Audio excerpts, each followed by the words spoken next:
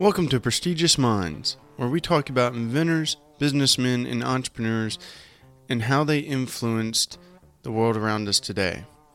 I'm your host, Jeremiah, and I'm joined with my co-host, Rob, and we are talking about Rockefeller, episode 4, the final episode in this series, and we deviate from Rockefeller's business dealings and Standard Oil and talk more about his philanthropy and his interest in growing education and medical research among society. First, I would like to thank you for listening during your commute, no matter what time of day you may be traveling. If you enjoy learning more about history as it relates to business and engineering and ingenuity, you can sign up for updates regarding Prestigious Minds on our website. The link will be provided in the show notes below. Also, we would very much appreciate it if you would give us a 5-star review, as it helps us rank higher in the podcast libraries. Thank you so much for listening, and I hope you enjoyed this month's episode of Rockefeller Part 4, Philanthropy and Life After Business. Welcome back to Prestigious Minds. On this episode, we're going to continue our discussion of Rockefeller and his life after Standard Oil. Now, Jeremiah, can you give us a little insight on how he dealt with the breakup of Standard Oil? Yes, and I would say this started before the breakup of Standard Oil and only progressed more after the antitrust suit was settled, which gave him more free time to focus on his philanthropic works. In the late 1800s, 1881 to be specific, you saw the first major college/university, which is today Spelman College out of Atlanta, which originally started as a black women's missionary college.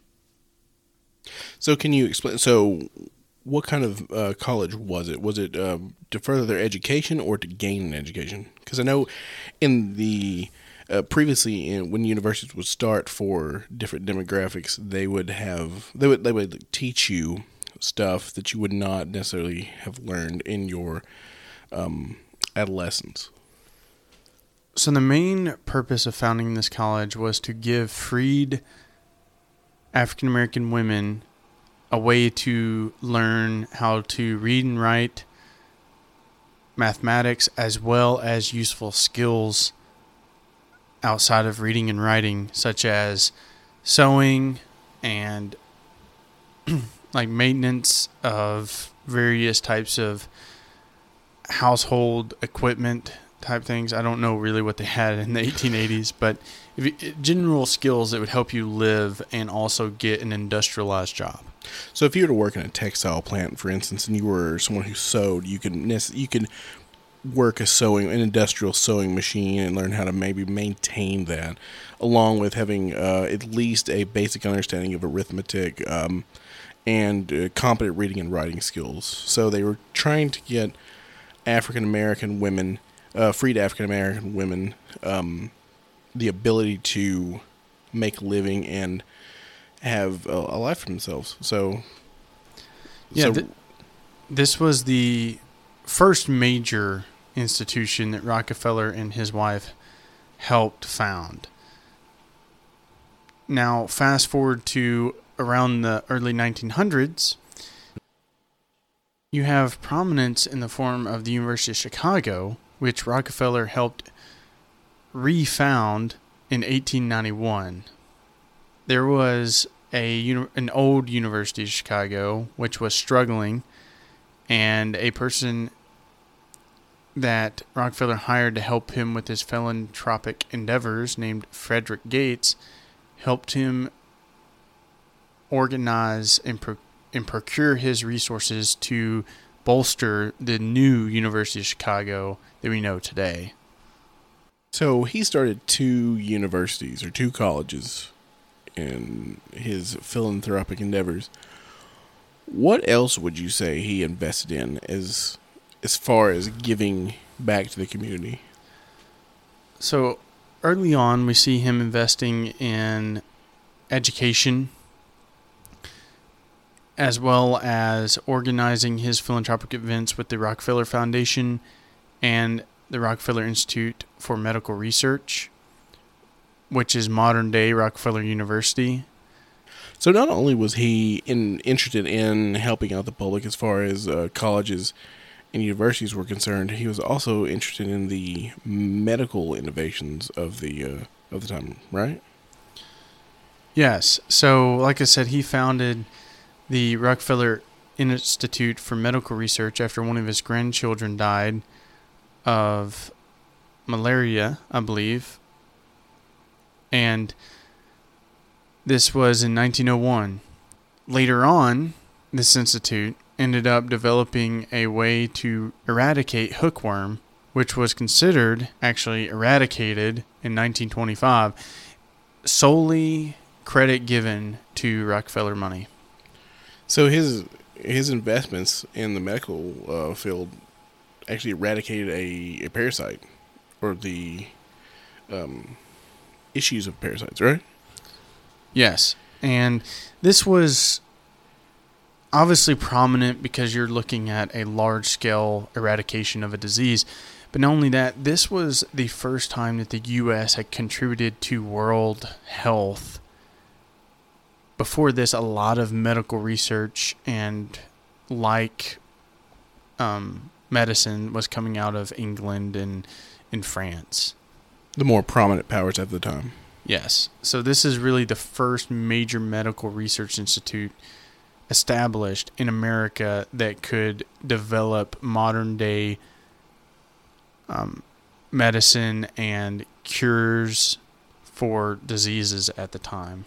So this is important because if you look at histories of different countries and different regimes, you'll see that their innovation in certain fields lead to their prominence on the world stage, such as medicine, their preparation of food, and the like. So, if you've never really had a person of in the public eye create or invest in the medical innovations of the time like this, have you? Not until Rockefeller did it. And this wasn't because you didn't have other prominent, wealthy people investing in like-minded endeavors. It was just the fact that Rockefeller donated so much money to establish this institute to really drive this innovation in medical research on a large scale. Because the government did not have the money or power to even remotely compete with this. This was a private institution that solely sought for medical innovation and research. We just mentioned the eradication of hookworm. It was actually a very prominent problem in the South due to poor sanitation conditions and also the hot, humid weather that the Southeast United States suffers from. And so because of this, Rockefeller took the research from the Rockefeller Institute and created the Rockefeller Sanitary Commission from 1909 to 1915, which was solely, its sole responsibility was to go to those southern states to treat the general public for hookworm infections.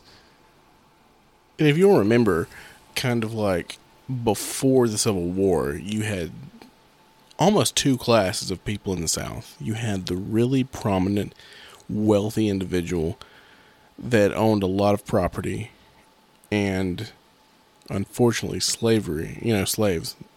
And then after the Civil War, you had a lot of poverty in the South. So, and not to mention, it's a very temperate climate where we do have more, hotter weather, especially in the Southeast.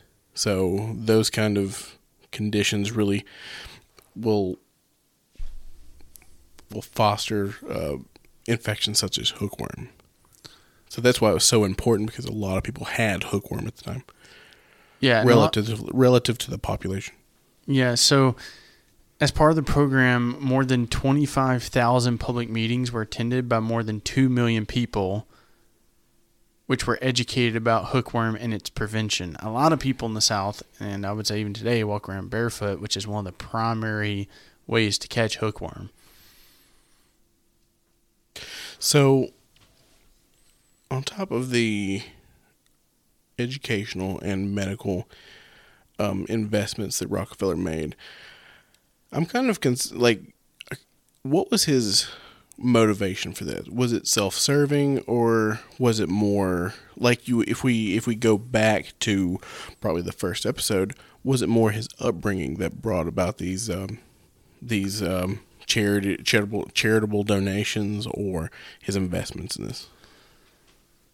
This was the large-scale version of his discipline in giving from when he was younger in his early days. Like we mentioned before, he hired Frederick T. Gates to head his overall philanthropic events and to properly investigate and distribute this money to responsible organizations. This was a fundamental belief of Rockefeller that he had to figure out a way to give away his money, and because he was making so much money so quickly, this created a problem for Rockefeller where he couldn't just write off checks to individuals or individual organizations anymore. He needed someone to head up an actual institution to give through, which is where the Rockefeller Foundation came from. It was also one of the first examples of a major nonprofit in the U.S. I wouldn't say that it was the first, but it was one of the ones that actually solely funded by Rockefeller to distribute that wealth among general society to support not just Americans, but people all around the world, like we said, in education and in medical research and innovation. So he wanted to give away a lot of his money, but the motivation behind that would be, or you could draw conclusions from his early childhood, and especially his mother, who was very religious, especially in the Protestant Christian terms. So he believed in giving, and like if he made money, it was considered a gift. So he wanted to give, especially to people who were underserved, especially in communities that were underserved. Yeah, he saw it as almost his duty to give away the wealth that he had accumulated responsibly. So, like I said earlier, he originally started by writing personal checks, more or less, and realized that this wasn't going to give away the vast sum of wealth in a strategic manner. He wanted a better way to shift through the people that would contact him or his organization asking for aid or help in certain areas. Because you got to think, if you hear about some rich billionaire giving away money to anyone who asks, you're going to have a bunch of people who are frauds who really don't need that money, that just want it, they're greedy, whatever. And so this was a way for Rockefeller to systematically give away large sums of money to things and causes that he truly thought would help and better society as a whole. So in essence, you need an organization who can vet different areas that need serving. Especially if you make a lot of money and you're going to give away a lot of money, you don't want to have that squandered by giving it to people who might be trying to steal from you or maybe inflate their own issues. So you need someone smart, an institution that's smart, that can divvy up the money that you've worked really hard to make, and you want to give it in a good, more forward-thinking way. Exactly.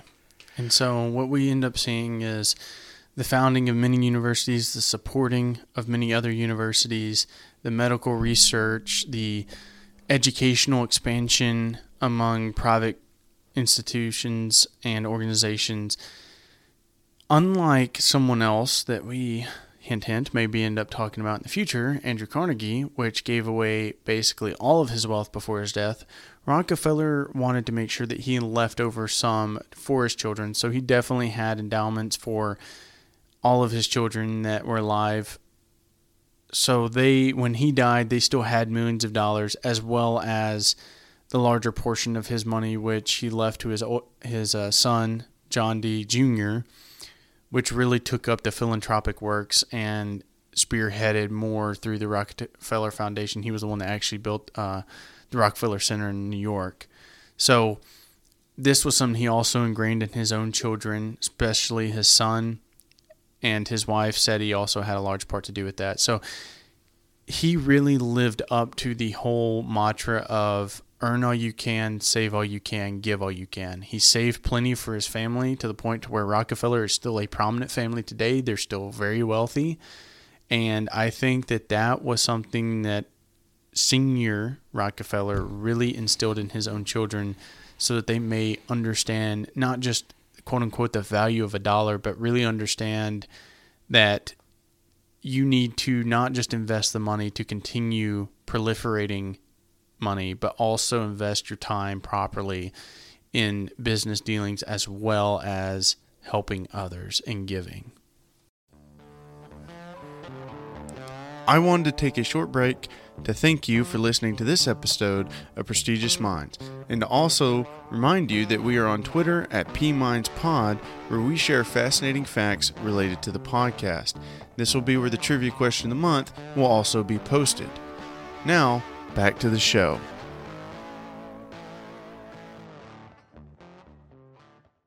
So let's have a takeaway from this, because we're wrapping up episode 4 and the Rockefeller series. I want to kind of have a discussion on his early life and, you know, how he was brought up. And this is going to be kind of a different discussion. But if you look at his early life, he kind of had a little bit of adversity, like many people today.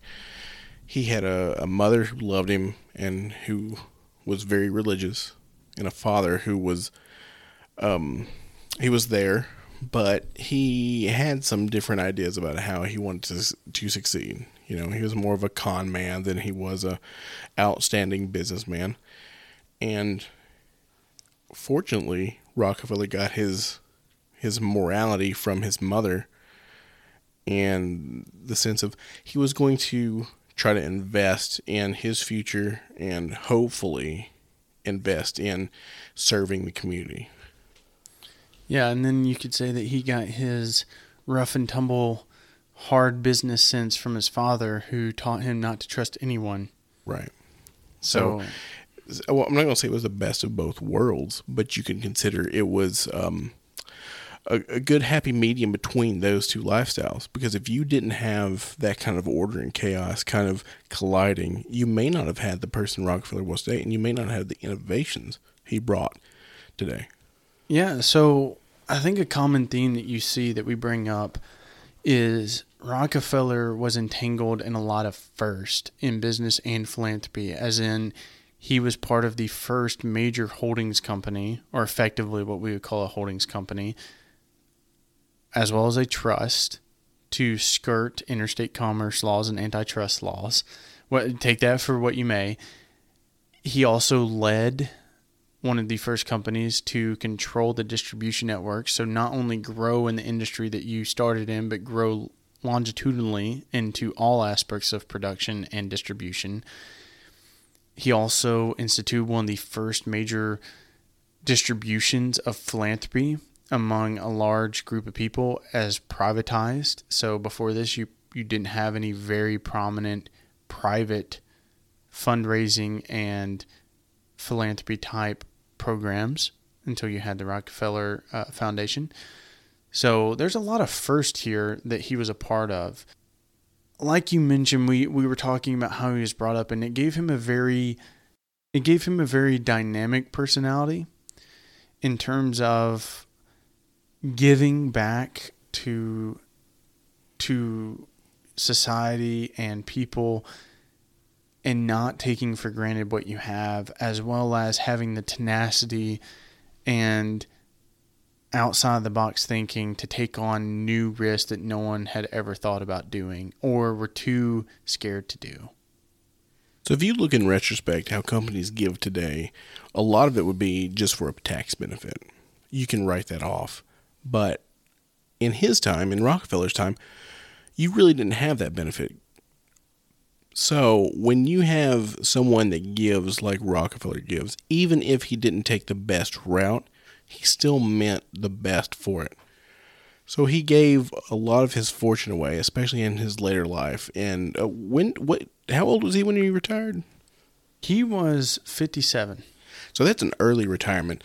And if you consider someone that can, still has all their faculties, who's honestly in the prime of his life, especially if he doesn't have the burden of work, he can devote a lot of what he can give and what he can do to the society as a whole. And you can see that in his philanthropic endeavors.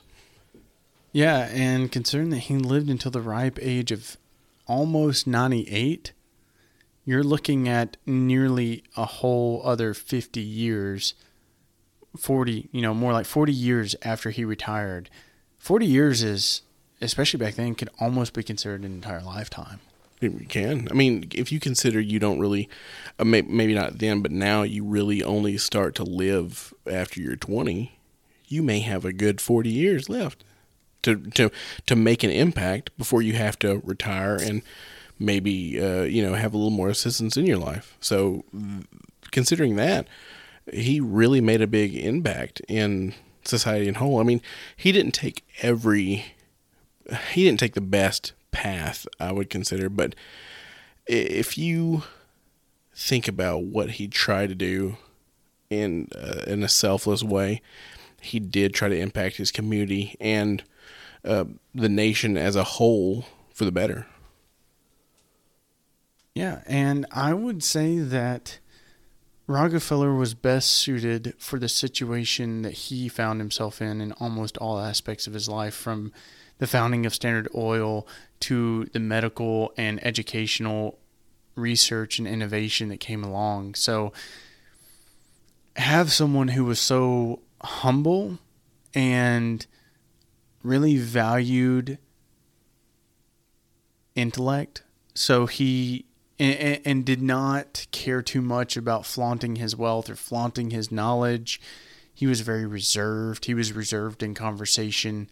So you see someone who I would arguably say had all the qualities of someone that you would want to see. He was the person who was a good leader, a good businessman in most aspects, because it was not him searching for it, but more or less he just was good at it. Kind of a comparison we could make is how George Washington wasn't necessarily the best person. He wasn't necessarily the best ever president, but he was the right president at the time of a new country, as in he yielded the power that he was given after 2 terms as president. Right. And I think this would be a good time to wrap up the last episode of the Rockefeller series. So one takeaway you can really take is it was harder to start a business in the 1860s. It's way easier to start a business now, especially if you have the entrepreneurial mindset. And, all it would really take to make an impact like Rockefeller would do was to have a prestigious mind. I would say so. I mean, that's why I thought that he'd be one of the most recognizable persons to cover on this podcast. And his name, if you don't even know what he did, you've heard it. Whether you've heard it through, Rockefeller Center, Rockefeller Foundation, or maybe you've heard about it in school, everyone's heard of who Rockefeller is. They just, I don't think, have been given the complete story. And I'm not going to say that this is a complete story, but the whole purpose was to really look at what made him different, what gave him the ability to build the largest monopoly, not just in oil, but in company history, in business history, and what he did. Because some of the things he did outside of the shady business dealings and even bribes was he saw things that other people didn't see in totality. So a few takeaways I think we can all learn from is logistics is a big part of a business. And not just that, but if you can control your logistics, you can control the speed and efficiency at which your product is produced and distributed, which is a big thing. Amazon, like we mentioned before, takes advantage of this. Another thing I would say is giving is a great thing, and the person who earned the most gave the most, and not just financially, but the product of that yielded so much good for society that arguably it'd be hard to rival that today from a single person. Also, you can see in Rockefeller's life that one sentiment you can take from this is hunger is important, greed is destructive. Especially as far as Standard Oil was going into its sunset as far as business is concerned. Because when he was less involved, that's when you saw kind of the issues that were happening. But I think Rockefeller is a good introduction to this this podcast, and especially this series on early American innovators. I would agree. I'm going to cut in right here to give a short end-of-life summary of Rockefeller, because we mainly focused on two areas of Rockefeller's life. That was his business dealings and his philanthropy, his two largest well-known facts of life. We didn't talk too much about his family. We did talk about his parents and his childhood. We did not go into extensive detail about his wife, Seti, or his children, mainly because that's not where I wanted to focus on for this podcast. This is more of a learning from those who came before, and not a full in-depth biography over Rockefeller. We looked at, in later life, that Rockefeller spent a majority of his time with philanthropy. He also spent this time with his wife Seti until she died in 1915. And she had a profound effect on Rockefeller in helping him succeed, mainly in his religious life and raising his kids, as well as his philanthropy. She really reinforced that tithing and Christian upbringing that Rockefeller had, and gave him that strong foundation that he grew up with in his own mother. Rockefeller, after retiring, didn't involve himself in a whole lot of other extracurricular activities, but he did take up golfing, which he found very enjoyable. He ended up having multiple golf courses installed on his different various estates. He typically enjoyed their estate outside of New York City until the cold weather became a little much, and then he started spending a majority of his time in Florida. In Florida, that's where he spent most, if not all, of his winter playing golf and walking around the community. And the community that he lived in actually wasn't very... They didn't really know Rockefeller like they did in the business centers of up north, and so he was able to kind of act as an ordinary citizen, which he enjoyed very much. He enjoyed being the friendly old man on the corner, and he was actually a very kind-hearted gentleman. He enjoyed kids. He kind of ended up having more of a boyish attitude towards life that you would mainly see in young men.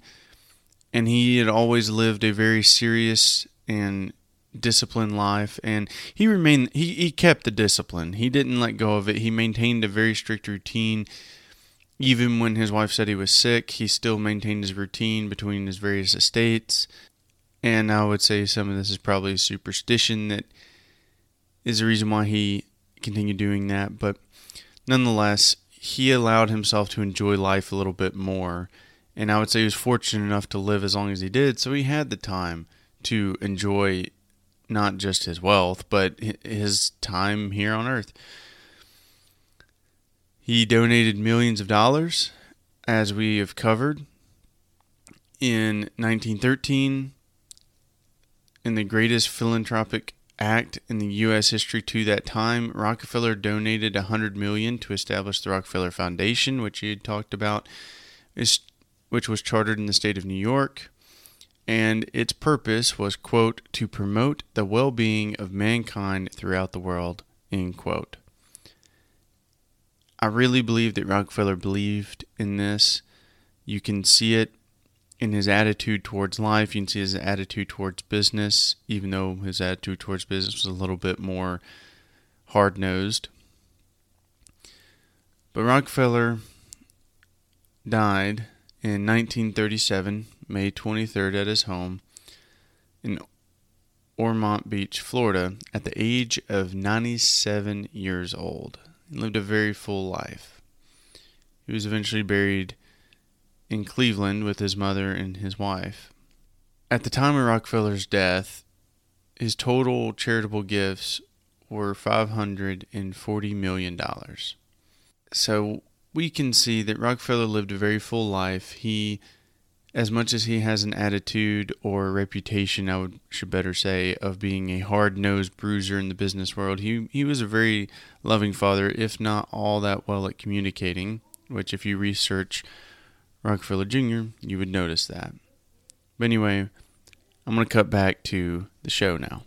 So, on the next series of Prestigious Minds, who are we going to talk about, Rob? We have a few different people. So I'm thinking, let's leave it a secret for now. But I'm thinking we could go along the petroleum route and talk about how that was utilized in the 1900s. Hint, hint. Or we could talk about how the steel industry revolutionized transportation, especially transportation of goods, in early America. So to draw a conclusion from the end of our first series covering John D. Rockefeller, we learn some very unique prospects of business and insight to early American innovation, where America really started stepping up to the world stage in terms of industry, medical, and educational research and innovation. This has been episode 4 covering John D. Rockefeller of Prestigious Minds. Thank you for listening to this episode of Prestigious Minds. If you enjoy the show, leave us a 5-star review on Apple Podcasts, Spotify, or anywhere you stream. This is very much appreciated and helps us reach more people. Also, we upload new episodes at the end of each month, so make sure you keep an eye out for that. We also are on Twitter, where we will be posting our trivia question at PMindsPod, just as a reminder. And thank you for listening.